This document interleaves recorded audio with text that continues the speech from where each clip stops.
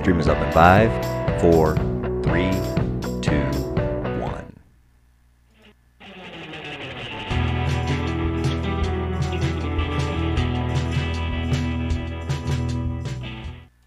And welcome to O'Malley Live on this, the 21st day of November 2019. I want to thank everybody for joining, whether you're watching live or in post. The number to contact the show is 330-809-1924, or you can email us at o'malleysadventure@yahoo.com. So on this light Thursday, got a sort of a funny story from the Democratic debates. I don't know how many people are watching them. I did get to see a clip of this one briefly, and after seeing it, I figured this is noteworthy to talk about because it's hard to believe at this point certain people are still considered viable candidates. And the two people involved in this story are kind of who I'm talking about. Former Vice President Joe Biden claimed at the 5th Democratic presidential debate on Wednesday that this 2020 bid had been endorsed by the only black woman ever elected to the U.S. Senate. The only problem, Kamala Harris, Democrat, California, another black woman and rival for the Democratic presidential nomination, was standing just a few feet away from him, and she certainly hasn't offered Biden her endorsement. "I'm here, right here," Harris said, throwing up her arms before breaking out in laughter along with the rest of the debate audience. I left the link to that article in the description below. You can go ahead and read it. But my goodness, especially with Joe, I'm sorry, it's not anything against older people, but Joe just doesn't have it, right? I think at this point we've seen him misspeak enough that it's not just a matter of misspeaking.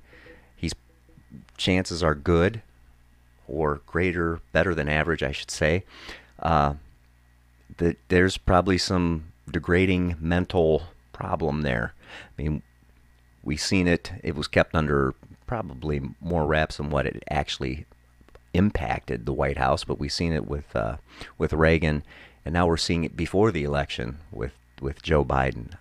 There's some issues there, and my goodness, the fact that him and Harris are still on the same stage in the Democratic primary debates, that floors me.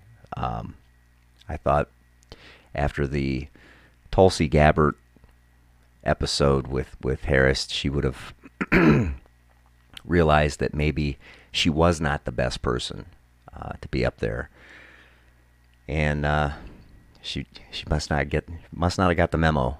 So, but anyway, that is a very funny story. Again, if you get a chance to click on the YouTube and watch the clip, it is it is entertaining. It is funny on this light Thursday. Anyway, that's my thought on those two. On a serious note, on those two, as far as the presidential debates go for the Democratic Party. Let me know what your thoughts are on the people left on that stage, because my goodness, they have to do better. I'm sorry that I'm not a Trump fan, but I'm really not a fan of who they're putting up on that stage. So let me know your thoughts. Keep it civil in the comment section below on this day in history. 1986, the Iran-Contra scandal begins with shredded documents. National Security Council staff member Oliver North and his secretary Fawn Hall begin shredding documents that would have exposed their participation in a range of illegal activities regarding the sale of arms to Iran and the diversion of those proceeds to a rebel Nicaraguan group. On November 25th, North was fired, but Hall continued to sneak documents to him by stuffing them in her skirt and boots.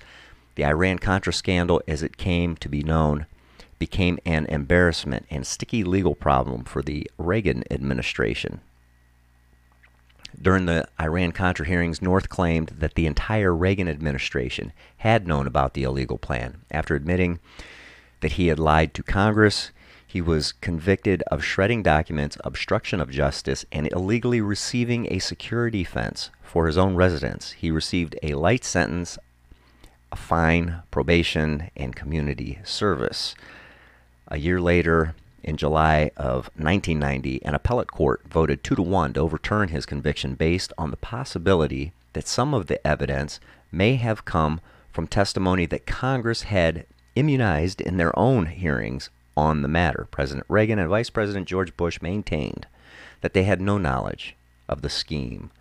And that's this day in history in 1986.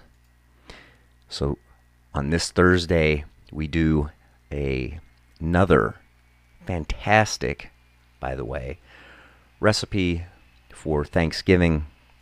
Let me bring it up on the screen so you can check it out.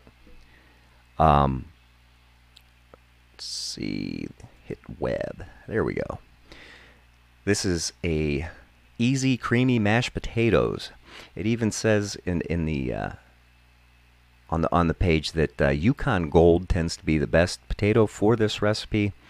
1 teaspoon salt, ½ cup milk, 1/3 cup unsalted butter, softened close to room temperature, 1/4 cup sour cream, 6 to 8 cloves of fresh garlic, ½ cup fresh shredded Parmesan cheese, optional, salt and pepper to taste, 1 tablespoon fresh chopped parsley to garnish, optional garnish. And that is your recipe for this Thursday. And my goodness, it looks fantastic. I would be willing to try that. As much of a traditionalist as I can be sometimes, when I see stuff like that, I would be the person to make 2 separate potatoes. If that one come out bad, I would have the go-to on the side. Moving on to your meme of the day. I'm sorry, I couldn't help. This meme cycle is something to behold. And that, my friends, is your meme of the day. James Havistow Jr., how are you doing today? I am doing fantastic. It is Thursday. It is the Thursday before Friday, which Friday means that it is the weekend, and the weekend is a good time.